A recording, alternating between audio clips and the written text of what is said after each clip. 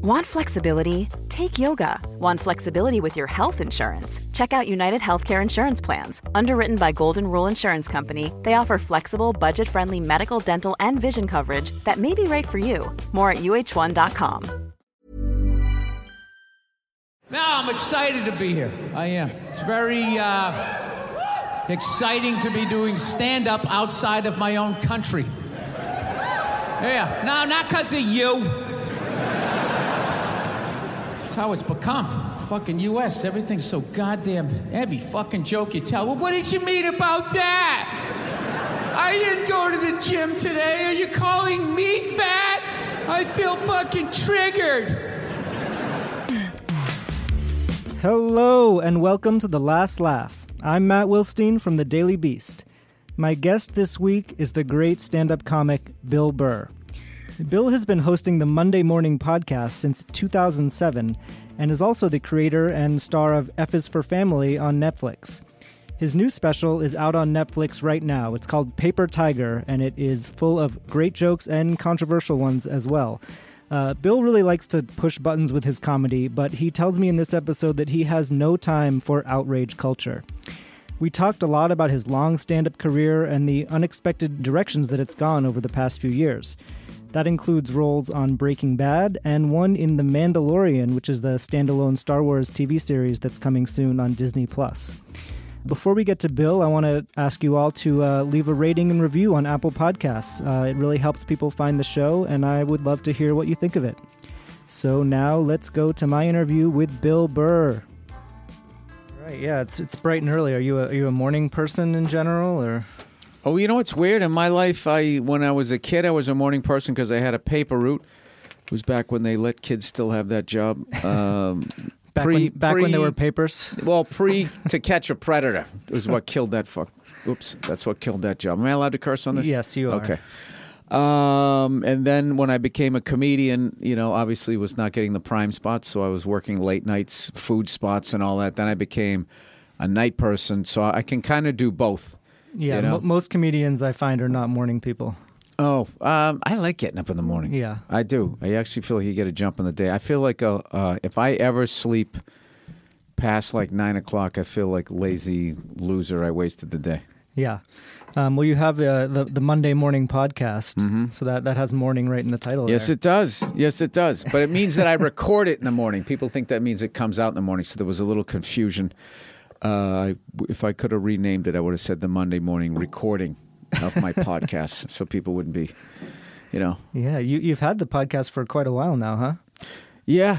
Yeah. 2007, I think, is when I first started doing it. I got into it accidentally. I was hanging out with this comedian, Robert Kelly, and I was over his podcast, over his house, and we was still MySpace days. And he goes, dude, you should do this. It's called like a podcast. I'm like, what's that? He goes, it's another way to connect with your fans. So I would just do like that. Back then, you just called in a service on like my flip phone, and I would call in and just talk for 5 minutes, joke around, and then mention where my gigs were going to be. And then it just 5 minutes became 6, became 8. It was almost like building an act. And then I was like, you guys write some questions in, blah, blah, blah, blah, blah. And then they started writing questions. I was able to expand it more. We had the overrated, underrated, and just kind of built from there.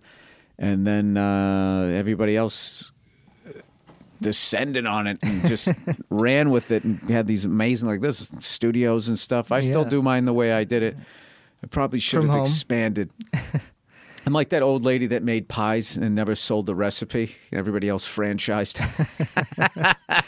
Kind of missed the boat, but it's fun. Yeah, I mean, what do you like about, what do you kind of get out of doing the podcast that as opposed to stand up?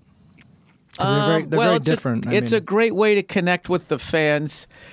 It's a great way to make people laugh. I also remember having a number of day jobs that I hated. And Monday sucked. So that's why I wanted to put it out on Monday, to give somebody something to laugh at when they were driving to work. And even though looking back, Tuesday was always the worst day. Tuesday dragged the most. I remember Monday, you were still shaking off whatever you did on the weekend. Yeah. So it kind of flew to lunchtime. but it sucked knowing that you were back. But then Tuesday you came in, I was like, oh man, this is real. I work here. Well, this show comes out on Tuesday, so that's there you good. go. Yeah. So you give people some entertainment on a Tuesday. Yeah, there wasn't nearly the level of entertainment, I guess, options that you had when I was coming up. So it's good and bad. Like it's like you have a really incredible ability to just talk into a mic by yourself for a long time, which I think is a pretty unique skill. And different from stand-up too, don't you think? Because you don't have an audience that you're kind of bouncing off of. So how did you kind of learn to do that, or was it easy from the start? From years of talking to myself like a crazy person. No, I would say no. It wasn't easy at first. I would run out of things to say, so. It was just like being a comedian. So I was comfortable doing 5 minutes, and I became comfortable doing 6, and then 7. And, I just kind of have the idea what I want to start with, and then I just kind of go. And there's people like that that don't necessarily do like a podcast that can really, do stuff like that. So I don't know. I didn't really think about it that much. I didn't know that they were going to grow into what they grew into. I never... the whole thing was people listen, it'll make more people show up with whatever funny bone I was playing at. Like I never saw it. Like it's funny that they call them podcasts. I mean, it's a radio show on the internet. It's the same thing. So that's what's always funny when these older guys on radio. I don't get it. Like what is a podcast? It's like, well, what you're doing. It's the same. Yeah. I mean, not at their pro level, because you got to respect that those guys probably actually went to like broadcasting school. Didn't you study radio? Yeah, but only because I was such an introvert and nervous to get in front of people that I chose radio because it was being on the microphone talking to people, but I couldn't see them. So it was my baby step way. I had never had any intentions of doing radio. It was all to overcome mic fright and talking in front of people and being, painfully shy in really most situations. It was weird. Like when I was with people I was comfortable with, I'm kind of like the guy I am now. But then 90% of other social situations, I would just completely shut down and be quiet until I got like comfortable, like 6 months into the situation. And then all of a sudden people just, Jesus Christ, what happened to you?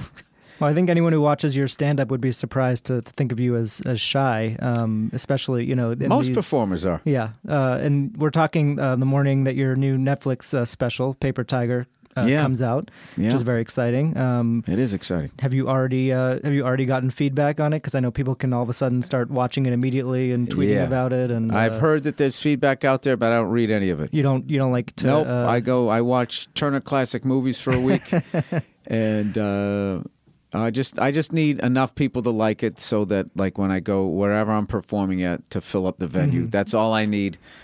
But I don't need to be listening to all of that crap, because so much of it is negative. Because even if they like it, it's like, it was really fun. What's up with your shirt? Why did you do this? I mean, and then the worst ones are the people who apologize. I'm sorry, but it's like, dude, you're not sorry. You're not sorry. So I don't need any of that. I love the special. And I'm extremely happy that I got to work with one of my great friends, Mike Binder, on it. And the job he did. It. Yeah. It looks beautiful. Just the way he shot the thing, I'm so happy about. So I hope that people, take time to notice what he did, because,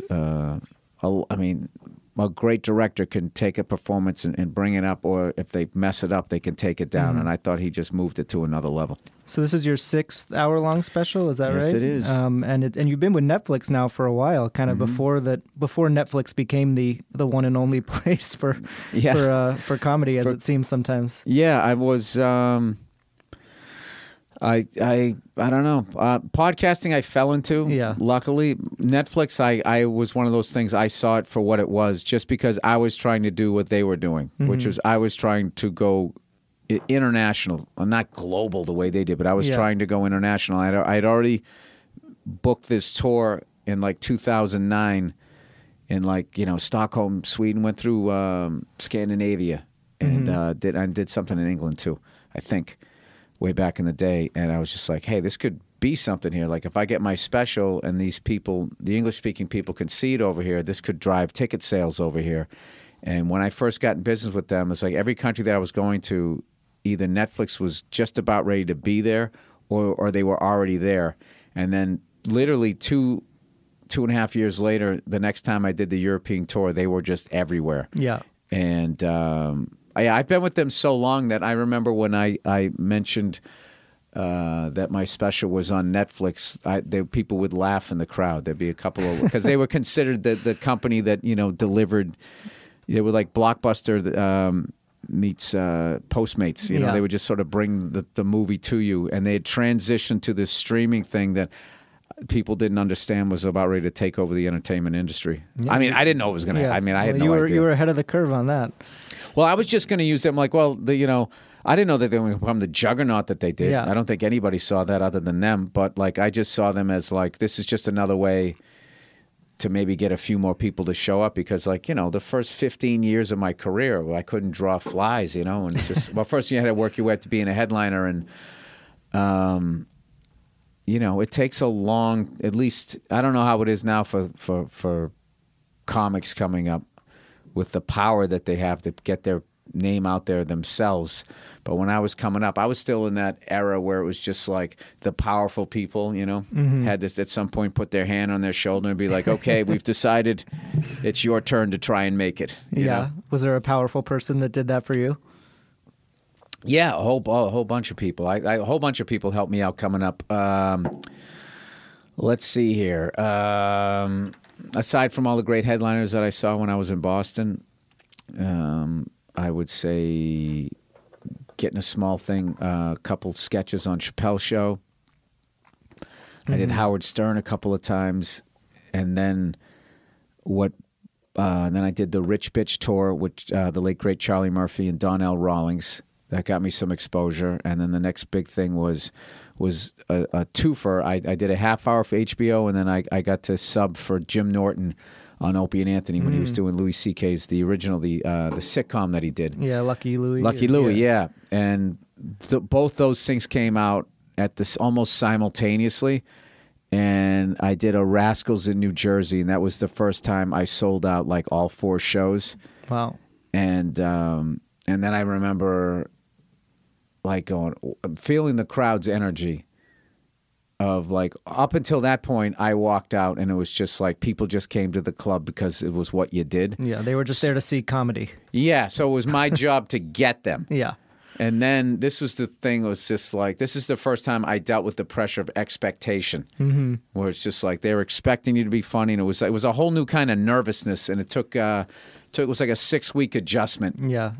Do you prefer having to win a crowd over, or having a crowd have those high expectations?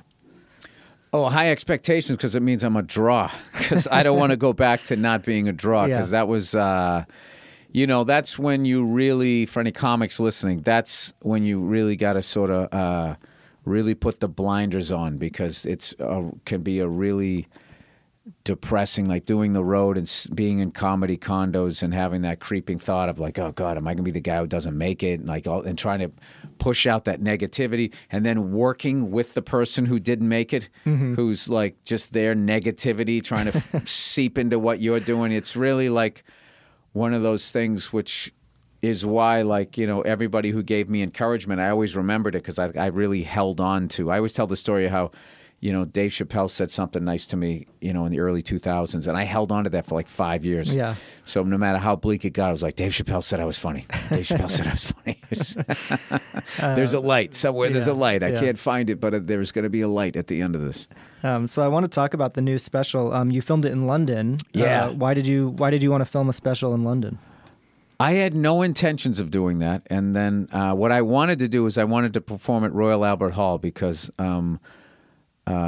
just a huge music fan. I played drums as a hobby, and John Bonham was obviously, like most drummers, white boy rock drummers, he was like one of my favorites, And my favorite concert footage was there. So I wanted, one time I did it, I was doing some gigs in London, and I just took a tour of it just because I just wanted to see it. I never in my wildest dreams thought I'd be able to play there. And then, 4 or 5 years later, I performed there. And, my agent and manager came over like, we're not missing this, man. We want to check this out, because they're both big music fans too. So they came over, and the show went great. I'll be honest with you, I couldn't quite get out of my head that first time I did it, which was June of last year, because I just kept thinking I'm standing where Robert Plant was standing and John Bonham's drums are right there. And I just didn't feel worthy. I just felt like I'm up here doing my shit and dick jokes. This doesn't even make sense. Yeah. But the show ended up going great, and I got off stage, and I was talking to my agent and manager, and they I think they were the ones. They go, "You should shoot a special here." And I was like, "You think so?" And they were like, "Yeah." And I was just like, "Well, that would be cool because." With each special, I try to make, I've done it in the North, the South, the West Coast, the East Coast. I did one in black and white. I always try to make it a little bit different, so it's just not, here he is. The same thing, yeah. More yelling, So I was like, all right. Without really thinking about it, I was like, okay, I'm going to do it here. And then I was smoking a cigar with Mike Binder, and he threw his hat in the ring. And the whole thing was he just wanted to go to London because he loves London. And he wanted to smoke a cigar with me in London. And so we're like, all right, let's do that. And then I was like, fine, okay, we're going to do that. Great, awesome. So then I was just doing stand-up. And then as it was moving closer and closer, I started thinking, like, why the hell did I pick London?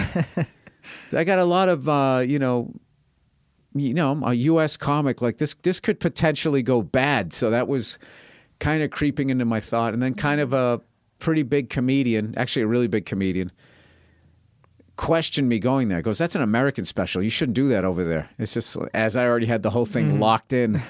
So then I had to block him out. Yeah. Like, fuck that guy. Fuck what he said. Which is so much of this business.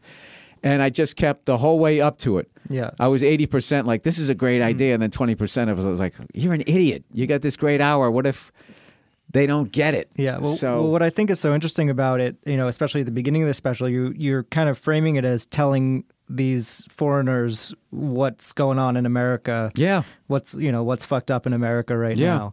So was that appealing to you to kind of, and you probably do that in other places you go in Europe too, That was more of like, if you ever watch baseball, you ever see a catcher try to make a ball a strike? Yeah. That was just me framing the strike zone so I could kind of talk what I wanted to talk about.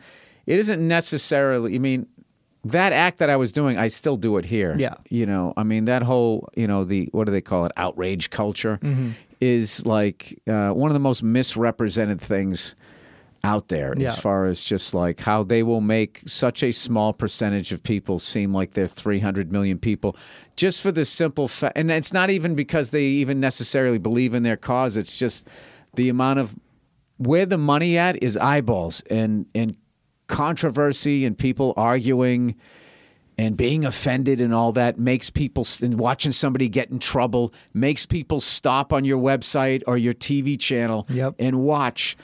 But it's just not an accurate portrayal of where people's heads are at. It just isn't. And I know that because I'm out there, and it's just being a comedian. It's like you're campaigning for an office where there's never an election. You're out there, you're shaking hands, you're meeting people. People are talking to you. They're talking about their where they live, what's bothering them, what's cool about the place that you're at. And you get this really way more of an idea of what's going on than somebody who's not traveling and is just putting out a blog or whatever the hell they're doing. So that's become a really big theme of your comedy, I think, especially over the last few years. Does it feel like it's changed a lot since when you were starting out, that in terms of outrage culture and just how what it feels like? It feels like Chicken Little. Yeah. Where everybody, you go on stage and you're just in some nights you're like going to do a bit. You're like, oh, should I say this? And it's just like what is going to happen? It's just a joke, and like 99% of people there. 100%, most nights, realize they went to a comedy club and everything you're saying is you're not watching legislation being written here. This isn't going to change anything. It's just somebody screwing around. And, I do hundreds and hundreds of shows a year, and maybe once every year and a half, I'll have like a real confrontation where somebody, flips out or whatever. There's a kind of mini one in the special where someone screams, "Ask for consent" at you, I believe. Yeah, but that isn't like confrontational. Yeah. How do you deal with that in the moment where I'm filming a special and someone's heckling me? Same way you deal with it. It's fun. I like getting heckled. As long as somebody has like a point. I mean, I say a lot of outrage, like stupid things. So, it's not like I don't like somebody just heckling to heckle. But if I say something and it gets somebody like, hey, wait a minute, blah, blah, blah, blah. I love that. And I actually want to hear what you have to say, believe it or not, because I don't think that I have the answers, so I'm interested in your opinion, believe it or not. I don't, the way advertising on my podcast is just the show keeps going. It's still part of the comedy. I feel like people heckling is still part of the comedy. It's just, the whole thing is just the show. So some nights nobody says anything. Sometimes they won't shut up. But it's I think heckling is one of the cool parts of the job. I also think it's one of the cool parts about being a politician. Yeah. One of my favorite things I ever saw a politician do was when that guy tried to throw his shoes at George Bush and he missed. And Bush, that was a great moment. Yeah, it was good seeing him be good at something. Dodging. Well, he wasn't like, I hate watching people bomb, and he just wasn't like a good public speaker or whatever. And I don't know, I used to think he was between his ears when he would be trying to perform. Because once you perform long enough, everything just becomes, a version of stand-up in your head, I think. And it's just like, all right, what is this person doing that's making this work? Why is it slowing down here? What do they need to do to speed up? It's why I can't watch those presidential debates. Yeah, because a lot of them are so astoundingly bad at public speaking, and it's just simply because they can't do what although Trump has kind of showed that you could as a politician, but as a comedian, he debates like a comedian, sort of. Well, if somebody gives a comedian crap, you can be like, go fuck yourself. But as a politician, you can't. But I think now maybe you could. Yeah. I don't know, because what blew me away watching Trump do what he did was the things that he said in the past, like would take down somebody's campaign, or you thought it would. If you said those things and you thought that the media would be all over him and then that would be it. And then you just realized that they weren't prepared for his answers, his responses, where it would just be like, I remember when they were like, you've said all this stuff about women. You said this about women. You said that about women. You said that about, and he was just like, no, I didn't. I said that about Rosie O'Donnell. Yeah. And then the follow-up was like, well, no, I mean, you've said it about other people. Like, they expect him to squirm. He doesn't squirm. And he went like, no. And then they were like, no, well, you said that about other women. He goes, you're probably right. And then that was it. Yeah. And I remember sitting there watching going like, all right, now, you must be ready. He just admitted to the point that you were trying to make. Now here you're going to hammer him on it. And they had nothing. Yeah. And I think that they were so used to politicians just deny, or admit to half of it. Like, I smoked, but I didn't inhale. Yeah. Like they would do that horse shit. And he just came out there like, I probably said stuff about women. Probably right. What else? Yeah, no one knew how to come back at that. Yes. It's it's kind of blown me away too that in 4 years, like it doesn't look like anybody's going to be able to it's like a pay-per-view fight. I want to see a good fight here. I don't want to see Tyson McNeely. Yeah, you don't see anyone on the Democratic side that you think can take him on. To be fair, I haven't watched a second of it. I can't watch it because I'm so jaded. Yeah. That like the one thing that I take from the whole Trump presidency so far is when he wanted to pull troops out of Syria, and both Democrats and Republicans were like, whoa. Yeah. And it's just like, Jesus Christ, where the fuck is your money coming from? The fact that they both did. Yeah, that was disturbing. Yes, very disturbing. Very disturbing. Yeah, it was actually really interesting. I was rewatching. That's why that guy was throwing his shoes at Bush. Yeah. I was rewatching your previous special, Walk Your Way Out, right? Which you taped right before the 2016 election. Yes. So it's kind of interesting to watch now to see, kind of where your head was at then. It's really interesting, and I got so much shit from other comics. Why would you do that? It's like, why would I do it after? So I could be yet another guy doing 20 minutes on, can you believe how dumb Trump is? It's just like those jokes burned out so fast. I mean, there was a few talk show hosts, like they're like 80% of their monologue was all Trump jokes. And then still is, yeah. Yeah, and it's just like, we get it. You don't like Trump. You definitely had a different view than a lot of people. You said it was a choice between a racist dope and the devil. Talking about Trump and Hillary in 2016. It was do you still you stand by that? You still absolutely. feel that way? It was a bar at 2 a.m. and you had to go home with somebody. Absolutely. Oh shit! What a fucked up time this is, huh? It's so weird to tape a special right before a presidential election, especially like one like this. Like this is literally like what is going to happen. You know? How the fuck did we end up with these two? Jesus Christ. This is like the first week of American Idol. You know? It's like, really? This is what I got? Take his coat! Take his coat! Whatever the hell she's doing, you know? It's unbelievable. You either got a racist dope or like the devil.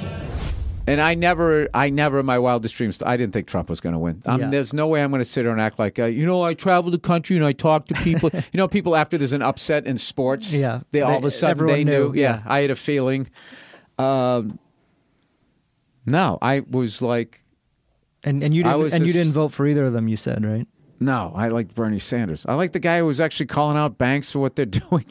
I really like that guy, and I actually think, where so many politicians act like they care about people, they don't. They're too wrapped up in their career. Mm-hmm. Like as much as Hollywood lionizes and champions the Obamas, it's like, look at him. Look at right now. He's on the speech tour.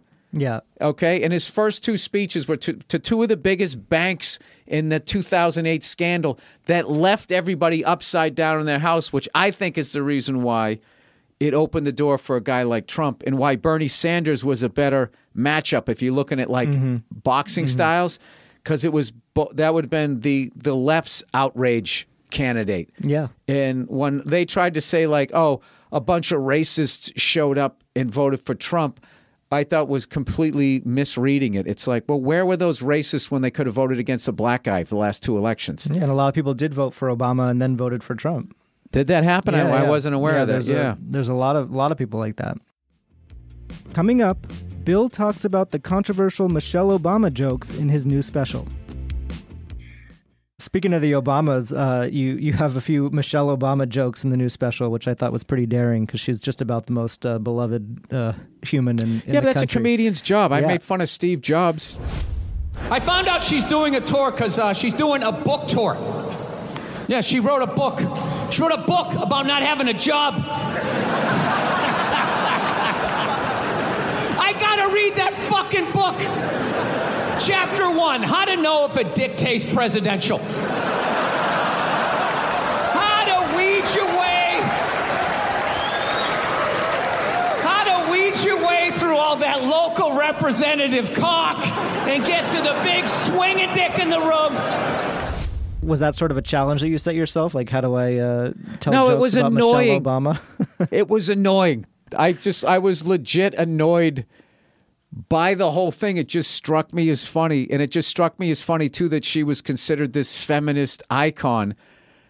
And I was like, what is feminist about her life? She went to an Ivy League school. She got a law degree. Yeah, and then she abandoned her career to stand behind her husband and clap and smile at everything that he said. It's like the antithesis of it. Yeah. And just the attention that gets, how inspirational she is. And then if you actually took two women who started their own cupcake store, they probably couldn't sell out an Improv.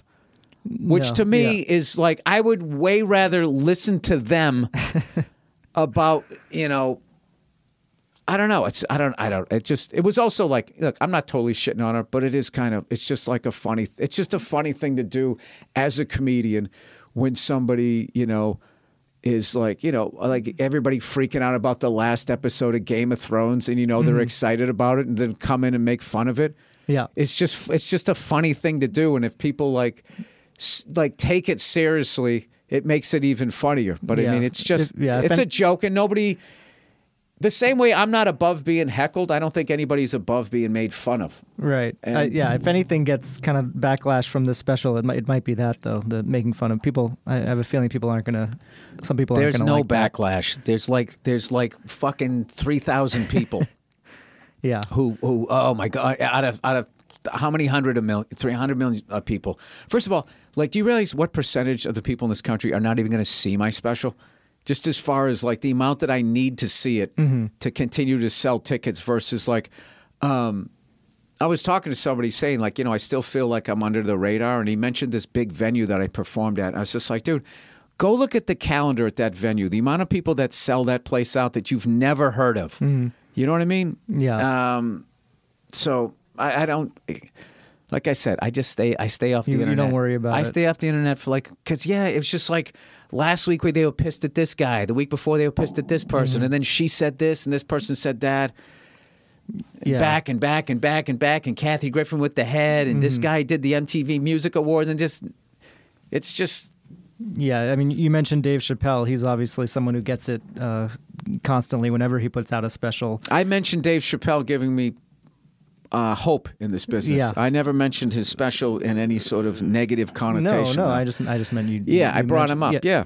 But I mean, so do you pay any attention to that kind of stuff when you see other comics getting hit for things that they said? Yeah, but they're not though. It's like they act like the country's outraged over there. Then you go to the grocery store. Are people like I can't pick out an apple because of Dave's special? It's like it's Chicken Little.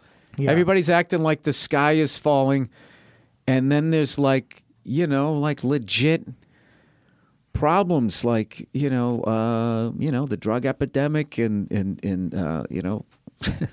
oceans being polluted and this never-ending war and us being bankrupt and all that. And I just think either those problems are too overwhelming or there's so much money being thrown at 24 hours news networks. The fact that they don't cover that, but they'll jump all over somebody's Caitlyn Jenner joke. I don't know. So I want to go back a little bit in your career and your life. You grew up outside Boston. I'm also from Boston area. I grew up in Arlington. I noticed the 617 area code. Yeah. So what was it like? What was your life like growing up there? I know from watching F is for Family. I feel like I get a little taste of maybe what your life was like. I don't know how close that aligns. It's loosely based on my childhood. Mike Price, who co-created the show, the great Mike Price from The Simpsons, and everybody in the writer's room. And like when we were interviewing writers, one of the things we'd be like, tell us some stories from your childhood. And it was like, my brother used to just beat me up for no reason or whatever. All right, send us a script. Or if they were just like, no, it was really nice. We went to church every week. And, if it was too nice, we're like, all right, thank you. So it's loosely based. Like if my family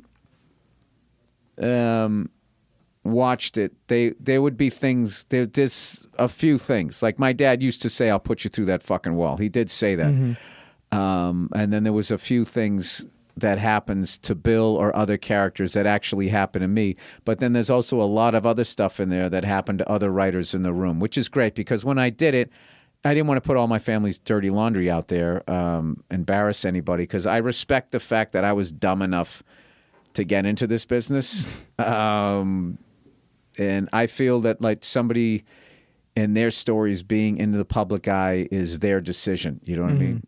Which is why I don't understand why people post pictures of their children and put it on social media with all the creeps out there. I just don't understand why you would do that. I just like... Let your kid decide when they want to be out there. You know what I mean? Yeah. Have you seen like those videos where like parents are like, the kid's about ready to fall off a couch and they could clearly catch the kid in time, but they're going for YouTube video clicks. That's disturbing. Yeah. Yeah. You don't even have joke about your daughter, right?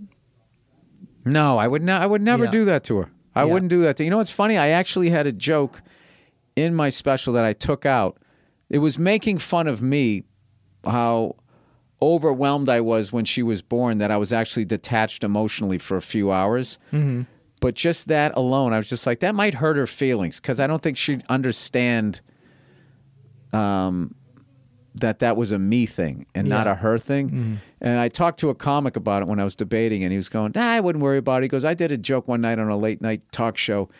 My daughter saw it and she cried. But, when she became a teenager, she understood it and it's fine.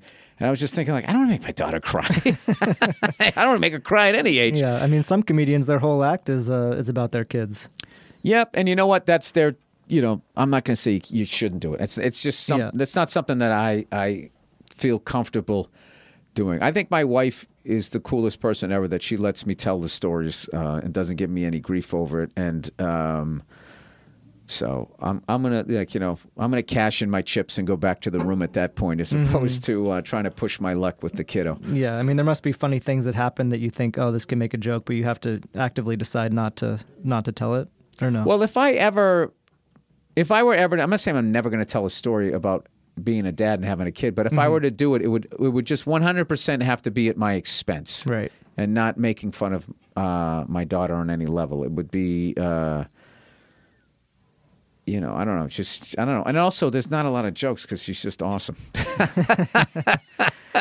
So going back to your childhood, were you always a comedy fan? What are sort of your earliest comedy memories? Yes, definitely always a comedy fan. And I watched them all. I watched all the comedy shows. I watched, big people for me growing up was everything from the show The Monkees to, which they were a great comedy troupe. They really were. And then I also had a love of music, so it was such a great show to watch. I used to watch reruns of Laugh-In. I watched the Carol Burnett show. I watched all those roasts, that they now show. And my parents were fans of like Dean Martin and my mother didn't like Jerry Lewis though, but me and my dad did, so that was always fun because she just thought he was too silly. And we used to watch CPO Sharky with Don Rickles. I watched every episode of that, and then I got into when I was really young, I used to take my paper route money, and for Father's Day, I'd always buy my dad like a comedy album, selfishly, knowing he would listen to it one time. And then, I remember I bought him Rodney Dangerfield, No Respect, and a couple others. And then as I got into my junior high, I started buying comedy albums for myself. And I remember buying Richard Pryor, that N-Word's Crazy. And I just bought that just because it looked like this guy looks like he's funny. And then I was like, oh my God, when I heard it, and I just bought like everything. And comedy was huge back then too. Like in the 70s, I remember when Sister Cheech and Chong, Sister Mary Elephant, that class, like and you couldn't wait for it to come on the radio because you were at the mercy of when they played it, which is something kids nowadays, I guess, can't understand. And like, when the Thriller video came out, MTV was like, we're going to play it again at 4:00. And you just be sitting there, waiting with your friends and stuff. And so then I remember I got Eddie Murphy, comedian, that one where he had the rose behind his ear.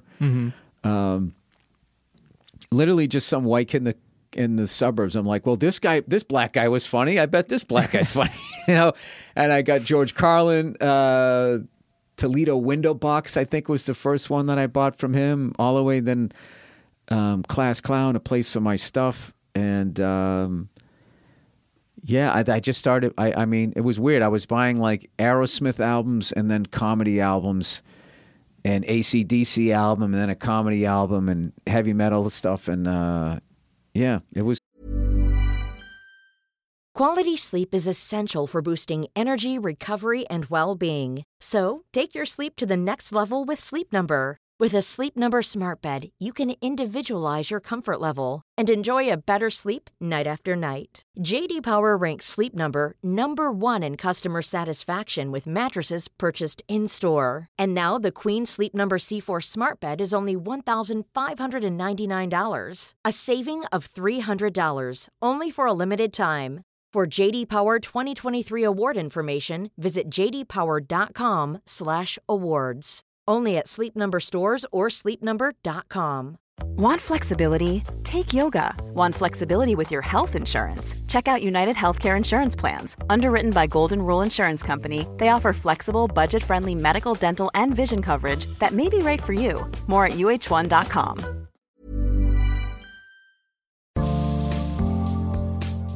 Do you know when Crystal Pepsi was discontinued?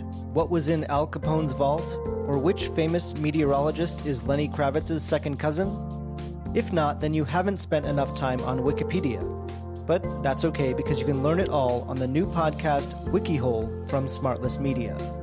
Discover the craziest rabbit holes on Wikipedia with host and friend of The Last Laugh, Darcy Carden, and her favorite comedian friends. as they bring the cyber frontier directly to your tympanic membrane.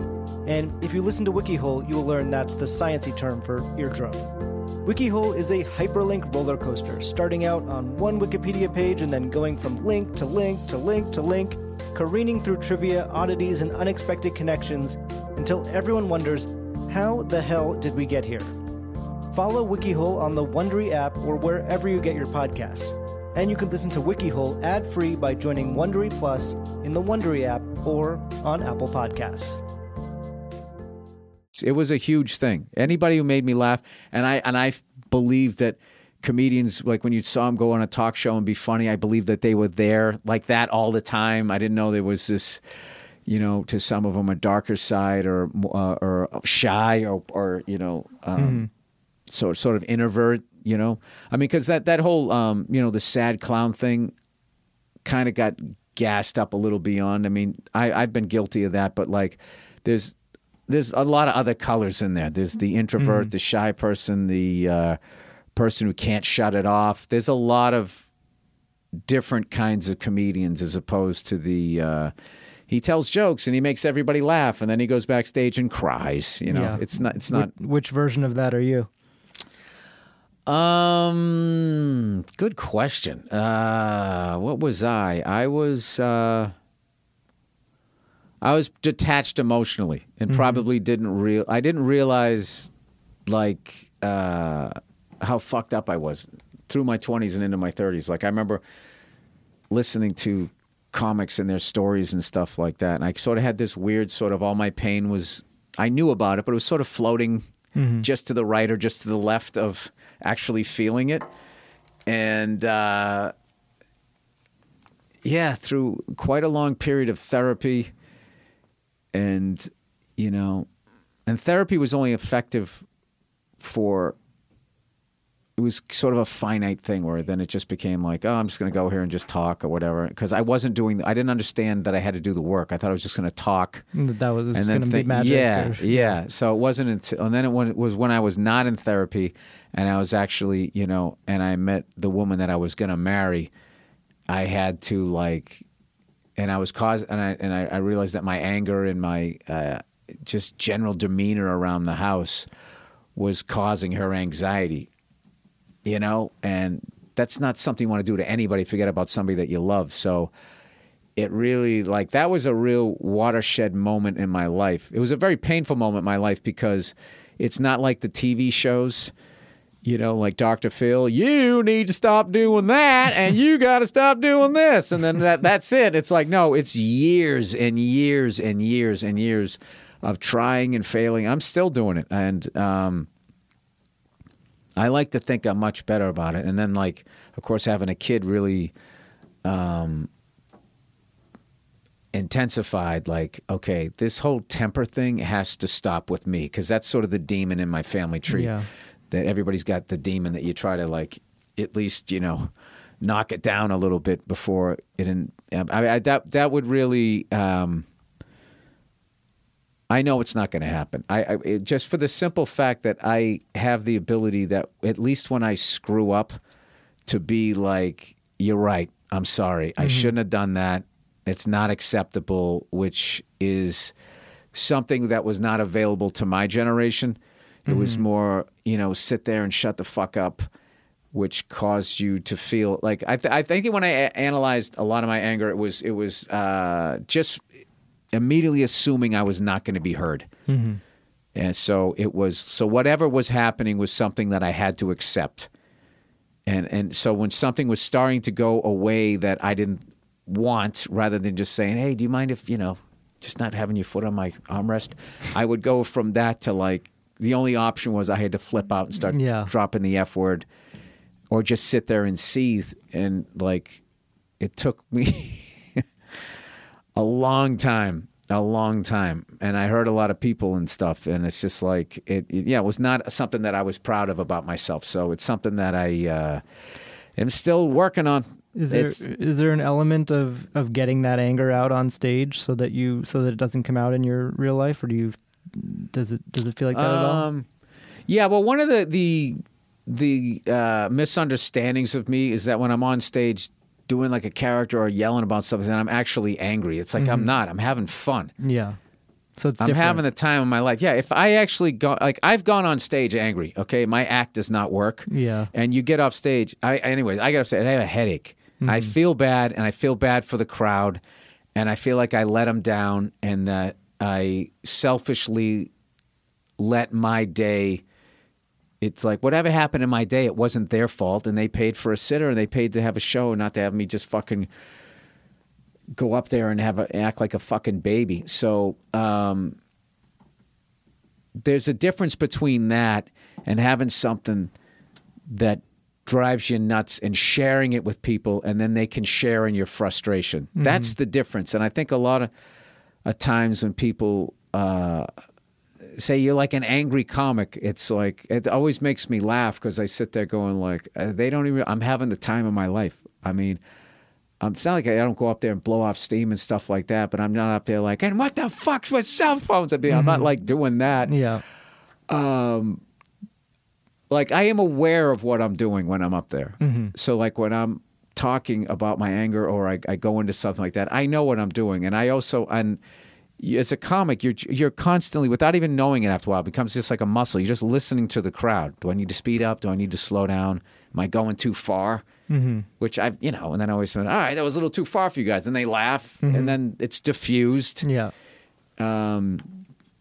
Because if I just went up there for an hour and just screamed and yelled about stuff, that would just be punishing people, innocent people. And I don't think I'd be selling tickets. Yeah. Do you feel like that it took you a long time to find the right balance of that, or find the persona that 27 works on years. stage? Yeah. Yeah. Well, I never tried to find my voice or whatever that cliched thing is. It's like I've said this a zillion times. I feel like every comic, even at an open mic, they walk in and they have their voice, and then they get called up on stage, and then they lose it, and then they spend the next 10, 15 years trying to get it again. And it's just because when you walking in, you're uninhibited and you're just yourself. And you could sit at a bar and just tell a story to 8 people who are your friends, so you feel comfortable. And you'll stand up and you'll move your arms around and you'll act it out. You'll be doing characters and both sides of it, and you're just winging this story at the top of your head. It's like you got a story to tell your friends. You don't write it out and rehearse it and all that shit. But then when you go to do stand up, you did all of that. So now you're in your head, and the first time you do it, how do I get the mic out of the mic stand? Do I leave it in here? What do I do with my other hand that's not holding the mic? And there's all of this shit that then takes you out of here and puts you between your ears, and then the whole game is getting yourself out of your head and going back to that guy who could or woman who could just sit at a bar and tell a story. So that took a long time, and you try on different people's personalities that you watch. I had a lot of Brian Regan in me when I started out, and Dave Attell was a guy for a while. I had to stop watching him because his cadence, the way he talked, was just so incredible and mind-blowing. The combination of his cadence and then his jokes, I was just like, I got to stop listening to this guy for a minute because, he had that way of da-da-da-da when he would go, and I felt myself starting to go down on my punchlines, which I never did. I always was more going like up, and I was just like, I have to stop doing this before people start calling me a fucking hack. So, do you ever watch younger comics and feel like they're doing you?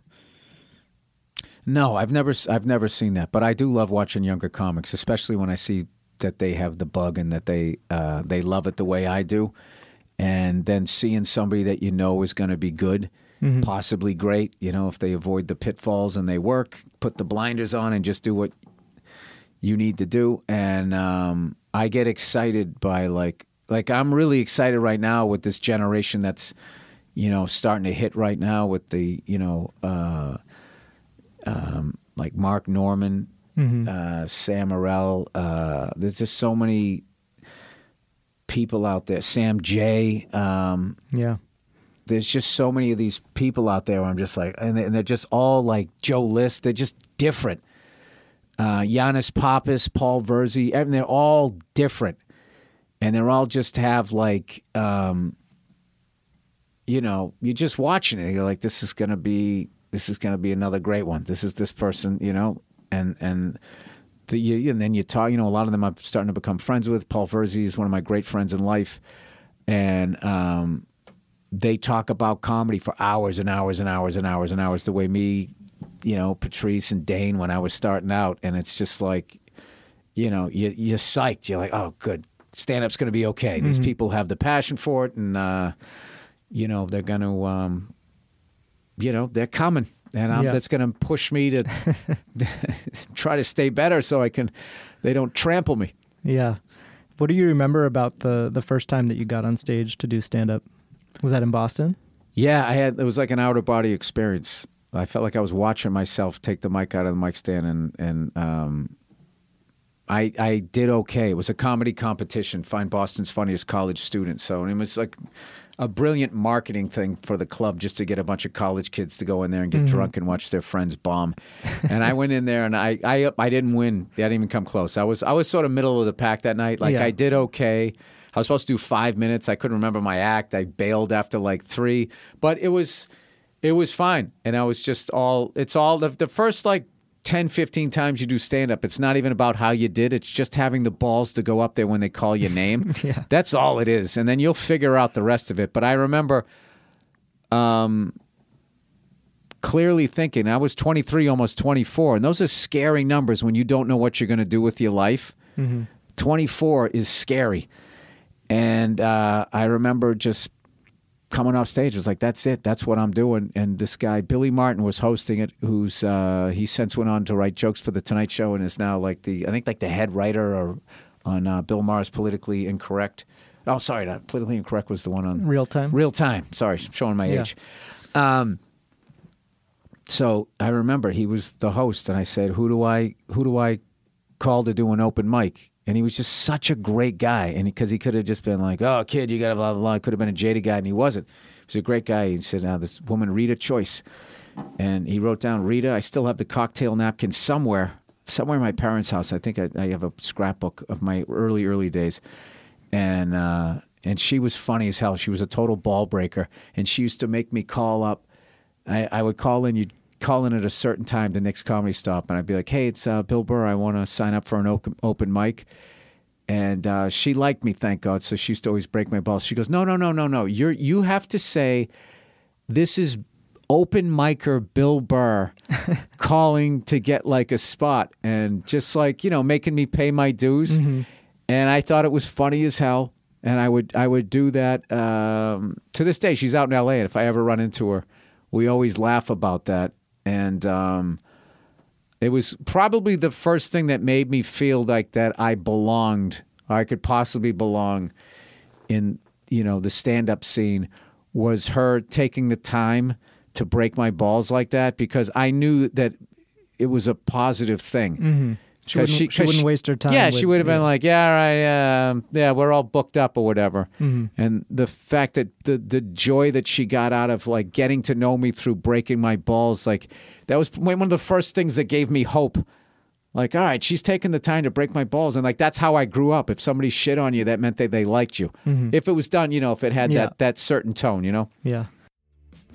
Coming up, Bill talks about improvising with Pete Davidson in Judd Apatow's new movie, and explains how he ended up in the Star Wars universe on The Mandalorian.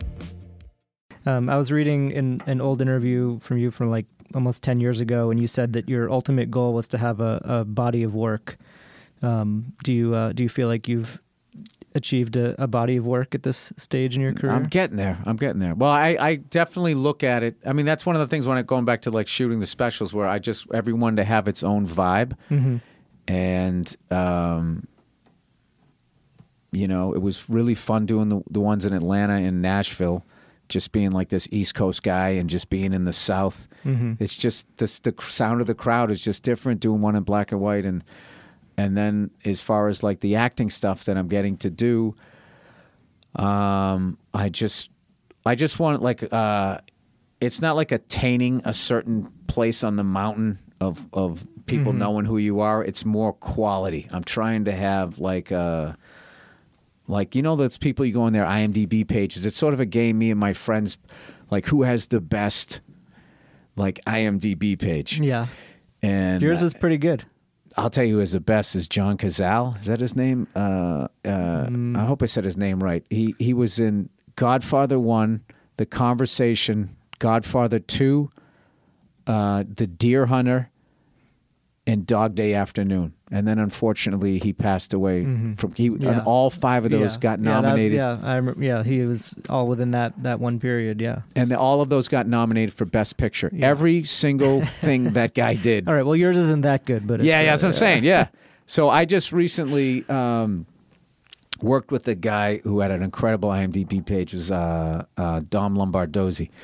And I became friends with him. I did this Pete Davidson, Judd Apatow movie over the summer. And I was saying, his first thing was he was in A Bronx Tale.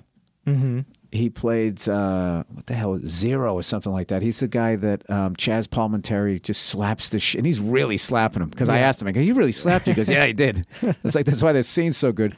He's the kid that gets the guns for C's knucklehead friends. And then he was in The Wire, Boardwalk Empire. And it's just like, just monster, like credits.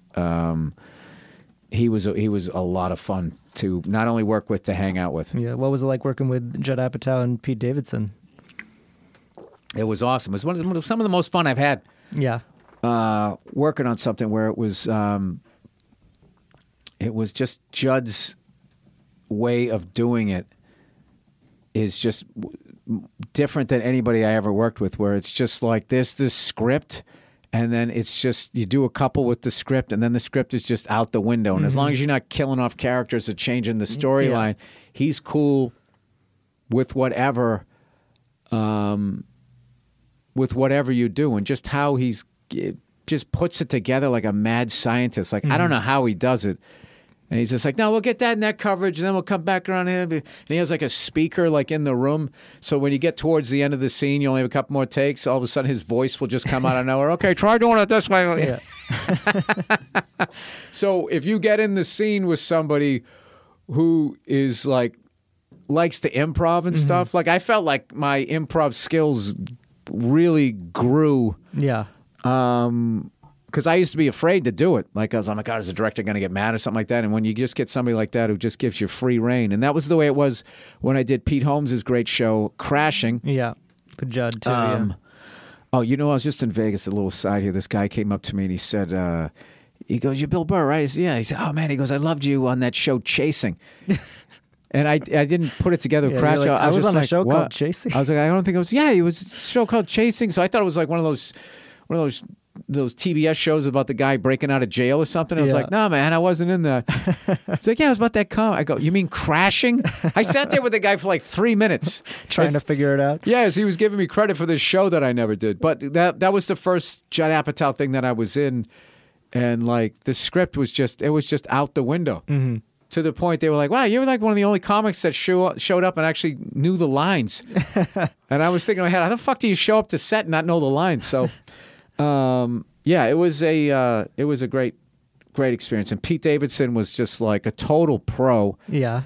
And like was up for anything. And on most days I noticed like his scene was first and the last scene was him. He didn't do that star thing. I'm number one on the call sheet, shoot me out of here. Like, and he made sure everybody was comfortable. And I got to work with Marissa Tomei, who might be the best actor I have fucking worked with. She's pretty great. Pretty unbelievable. Yeah. Pretty unbelievable, and definitely it's kind of embarrassing. I had to give me a couple of acting lessons with some things. Like, there was. How do I tell this story without ruining them?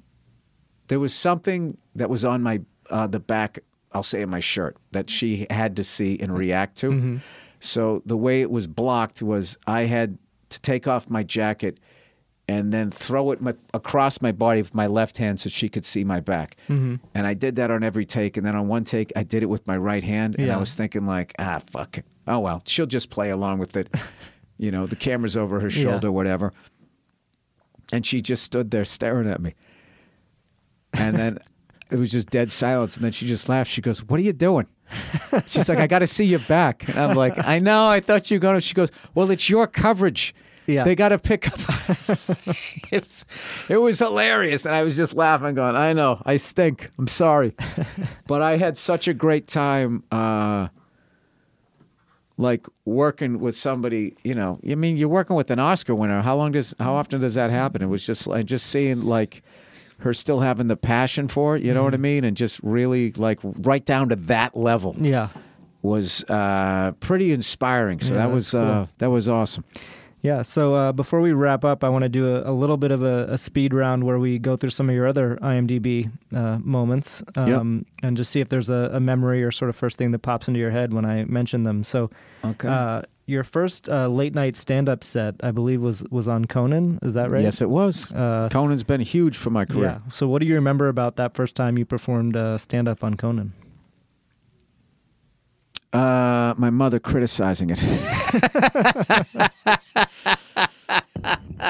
Yeah, what'd she say? Well, that was sort of like, that was 1997, I believe February of 97, because that was a really big deal.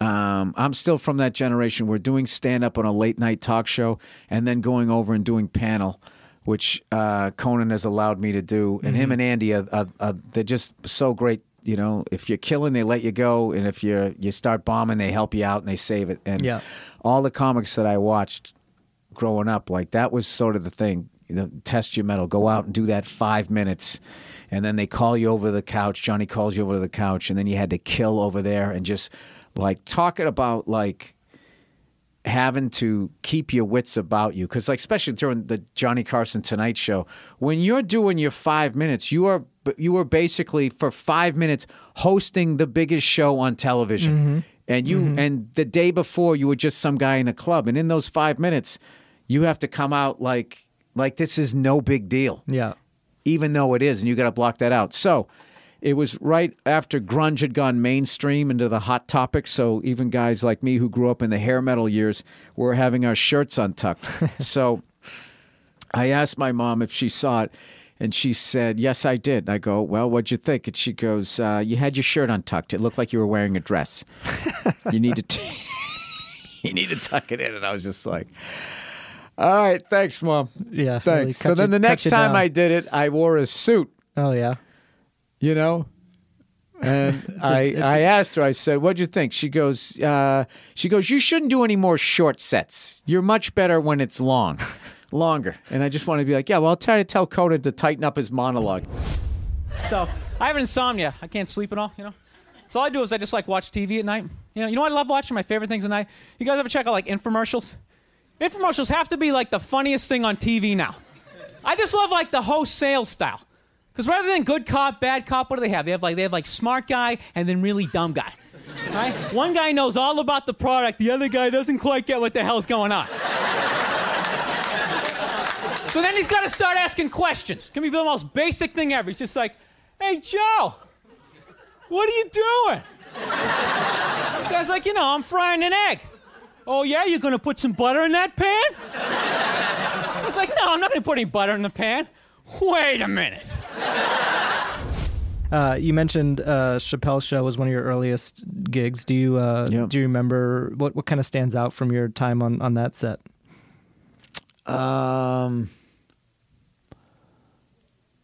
You know what stood out was after we shot it, people's reaction. I remember walking down the street near Caroline's and hearing people doing Dave Chappelle's Little John.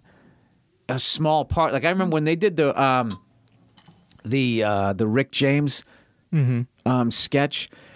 Neil Brennan called me up because where I was living, I was a couple blocks down from where they edited it. He goes, "You got to come up and see this thing. I don't know if we can top this thing." And I went in there and I before the general public got to see it, which was so cool to me. Yeah, that I was that close to something like that, and that ended up becoming like a reoccurring theme in my career, where I somehow get to parrot troop into these great things and be like a small, like a Forrest Gump of like I got to do Chappelle's Show. I got to do a couple episodes of Breaking Bad, And now I got to do an episode of The Mandalorian. Yeah, I wanted to ask you about Star both Wars. of those. Yeah. I mean, start with Breaking Bad. I mean, were you a fan of that show when you joined it? That was my show. Yeah. And it was funny. I just finished The Wire. Mm-hmm. I missed it when it came out because, I was just working as a comedian. I bought the DVDs, and I was just like, this is the greatest friggin' show I've ever seen in my life. I can't believe the depth that they went into all the different angles in each season. Absolutely. The new characters, and I was blown away by it. And I needed a new show. And I remember I saw the billboard. I never heard the expression Breaking Bad. Yeah. I just saw the billboard, and there was just something about it. I think it was that iconic picture of Bryan Cranston in the green shirt with one shirt tail tucked into his underwear, which my mother would have approved of, not the other one hanging out. And I think standing in front of the RV, and I just remember thinking, I'm going to watch that show. I need a new show. I said to my girlfriend, now my wife, you want to watch it? Let's check it out. And we watched the pilot, and I was just hooked. Yeah, and that's the greatest pilot to hook you in. Oh, yeah. And by the third episode, I called my agent and was just like, if you can get me on anything, get me on this. And I don't care if I got to be just some guy in the background carrying a tray of meth. I don't give a shit. I just want to be on this show. And Philip Grenz, who was my manager back then at William Morris, and he called them up, and I think because I was part of that first wave of every actor wanting to be on it, I somehow got across their desk. And fortunately, they, I guess, used to watch a lot of comedy clips in the writer's room, and they were aware of who I was. So they said, all right, let's put him on tape. Let's see if he can act. So I believe I read some of Badger's lines. I think I read... Interestingly enough, that actor does some voiceover work on our F is for Family. Oh, yeah, he's amazing. And so I just read. They put me on tape, and then they said, "Yeah, okay, they'll put a pin in you," which is this expression that just means if something comes along, we'll give you a shot. And then season 4. So it was another couple, 2, 3. I just didn't think it was going to happen, but I was still, of course, watching the show. I loved it. And it was one of the most surreal things ever to be that big a fan of something and then all of a sudden to be on. I felt like I was sucked into my TV. And I never forget, it was the car wash scene was the first one we did. And when they had the clapper thing, whatever you call that thing, before they start. Yeah. And I saw the Breaking Bad. And I was just, I can't believe this. And then on my earpiece, I was going to be talking to Skylar's character. And even though we didn't do a scene together, it was kind of cool. Oh my God, I'm talking to Skylar. And all my family were totally into it. They were like, you did an episode of that? And then they were like, my brother has a really good science background. He goes, oh, so you're going to be the symbol of boron twice or whatever the hell it is. From your name. Yeah, Bill Burr and all that. And it was just... I got to meet all those, and that was one of the tightest ships, probably the tightest ship I've ever been on as far as hey, your schedule at 9:00, and at 9:00 you were working, and you made your Southwest flight back later on that day, which is unheard of if you worked as an actor that day. And it was just, Vince Gilligan is the reason why I have an acting career. So.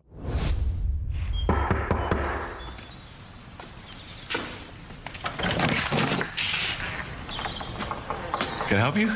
Yeah. Thanks. What were you scared? What's this about? I'll tell you what this is about, Mr. Banky. This is about you and me doing our best to keep Huel happy. Huel? Who's Huel? This is Huel. Huel, you happy? Reasonably. What would make you unhappy? This little mofo not doing what he's told. And if you were to become unhappy, Mr. Beneke wouldn't care for that? I'm gonna say no. Well, there you have it. Let's go find your checkbook. Ready? Here we go. All right, we're walking, we're swinging our feet. There you go. Very nice. Beautiful place you have here. This way. Are you in the Jesse Pinkman movie by any chance? I don't. No, I'm not. I was going to say, I guess if I said I'm not allowed to say, then you knew that I was, but no, I'm not. Okay. All right. So you also mentioned The Mandalorian. Yep. Were you a big Star Wars guy growing up? No, not at all. How'd you end up in that? Mike Binder again. Yeah. Mike Binder's name comes up again. Is friends with Jon Favreau, and it was Mike's 29th birthday. Wink, wink. And I went there, and John was there. And I think I had met him a couple times on F is for Family. Vince Vaughn is the reason why that show got going. He came out on the pitch meetings because a comedian doing an animated show, not like they haven't done it before, because Howie Mandel, Louis Anderson, Bill Cosby, a bunch of people did animated shows, but just hadn't been done in a while. So I don't think that show gets sold if he doesn't go out on the pitch meetings, because they're like, all right, seems weird, but that's Vince Vaughn. Okay, we'll give you 6 episodes. So just through them, I think Vince and Mike Binder, I kind of got to know John a little bit. And then, like, he listens to my podcast. So I've always just, anybody gets excited about anything, like the Game of Thrones final episode, I just make fun of Game of Thrones. Anytime a Star Wars came out, I always made fun of him. How old are you? Why are you still dressing like Boba Fett and all this shit? And then, so he was at the thing. He goes, hey, man, this is part, man, we're thinking about maybe using you for. And I would literally joke, just like, John, I make fun of Star Wars all the time. I go, I'm a sports guy or everything. Give that to somebody, And he's just like, no, I think that would be funny. I think it would be funny for your fans to see you in that thing. So I just said, all right, let's do it. So, no. My wife, Nia, was there. Yeah.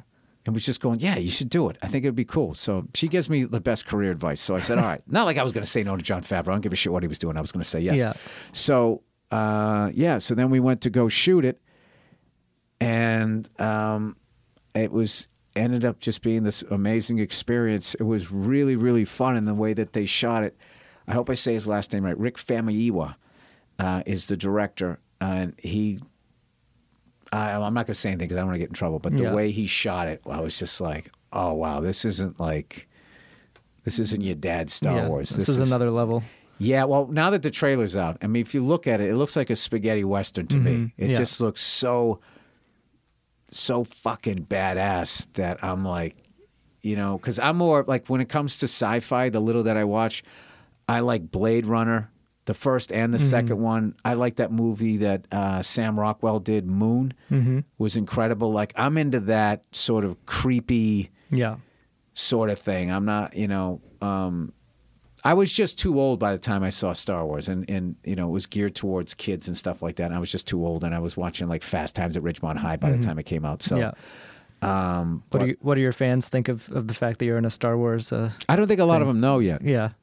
What do you think they'll think? They think it's funny. They think it's. But what is cool is I have a lot of sports fans. That listen to my podcast because I talk a lot about sports. So what I'm hoping is this will drive them into like the kind of sci-fi that I like, but I know, like, some of the technology. I don't know if I'm allowed to say that. And these Star Wars things, it's like, talking about the Federal Reserve or something. So yeah, I know you can get in trouble. The technology was next level. The way that they were shooting this thing, to the point one of them I was almost getting dizzy. Yeah. Because, like, I'm talking to you, and they have, like, the background moving and shit. God. If we start to turn like that, I was just like, oh, is this what vertigo feels like? So you really got to lock in on that sounds tough. Yeah, so, but there are, I can't wait for that to come out. Yeah. Like, that's one of those things, even if I wasn't in it, like, when a great show's coming out, it's kind of great from the trailer, I feel.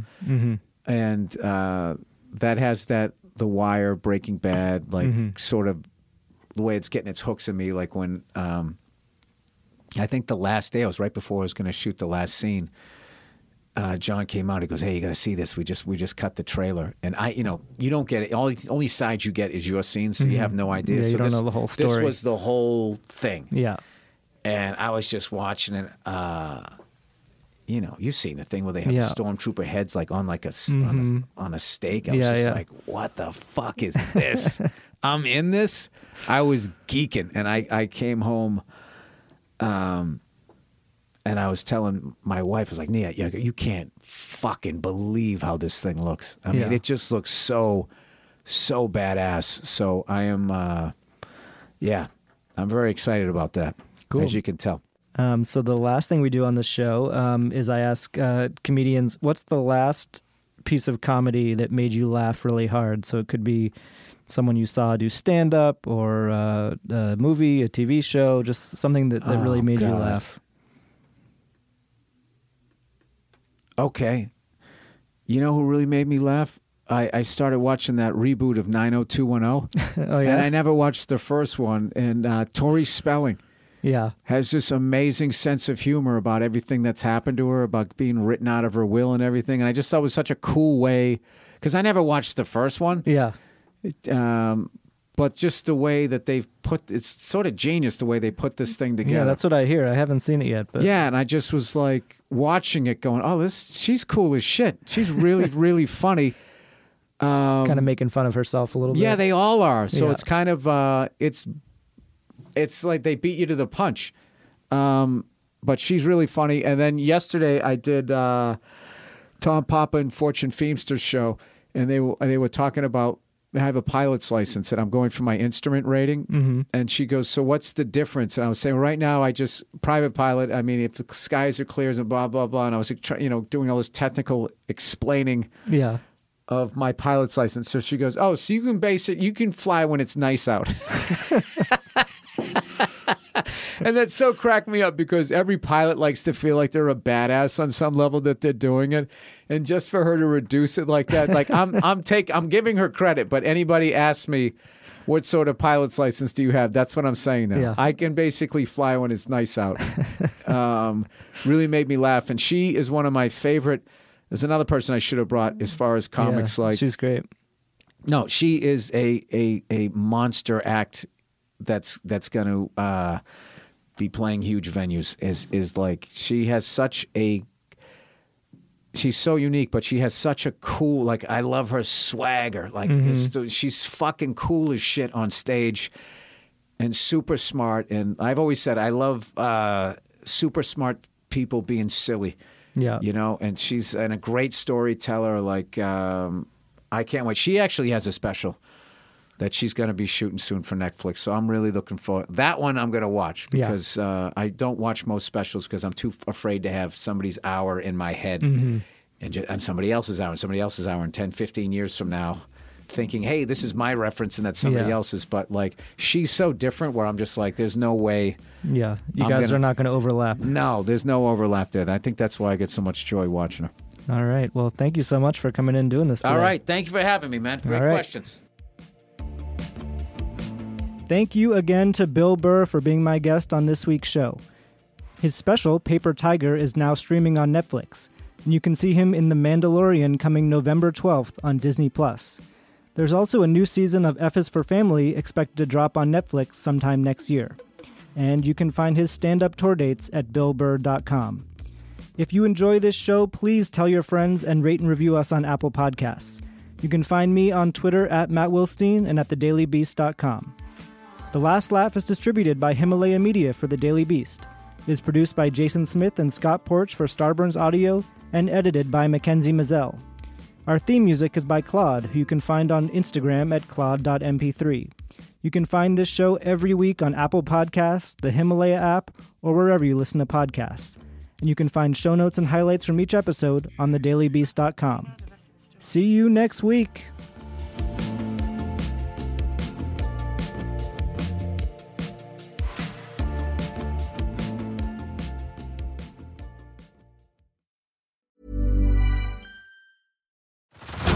Head over to Hulu this March, where our new shows and movies will keep you streaming all month long. Catch the acclaimed movie All of Us Strangers, starring Paul Mescal and Andrew Scott.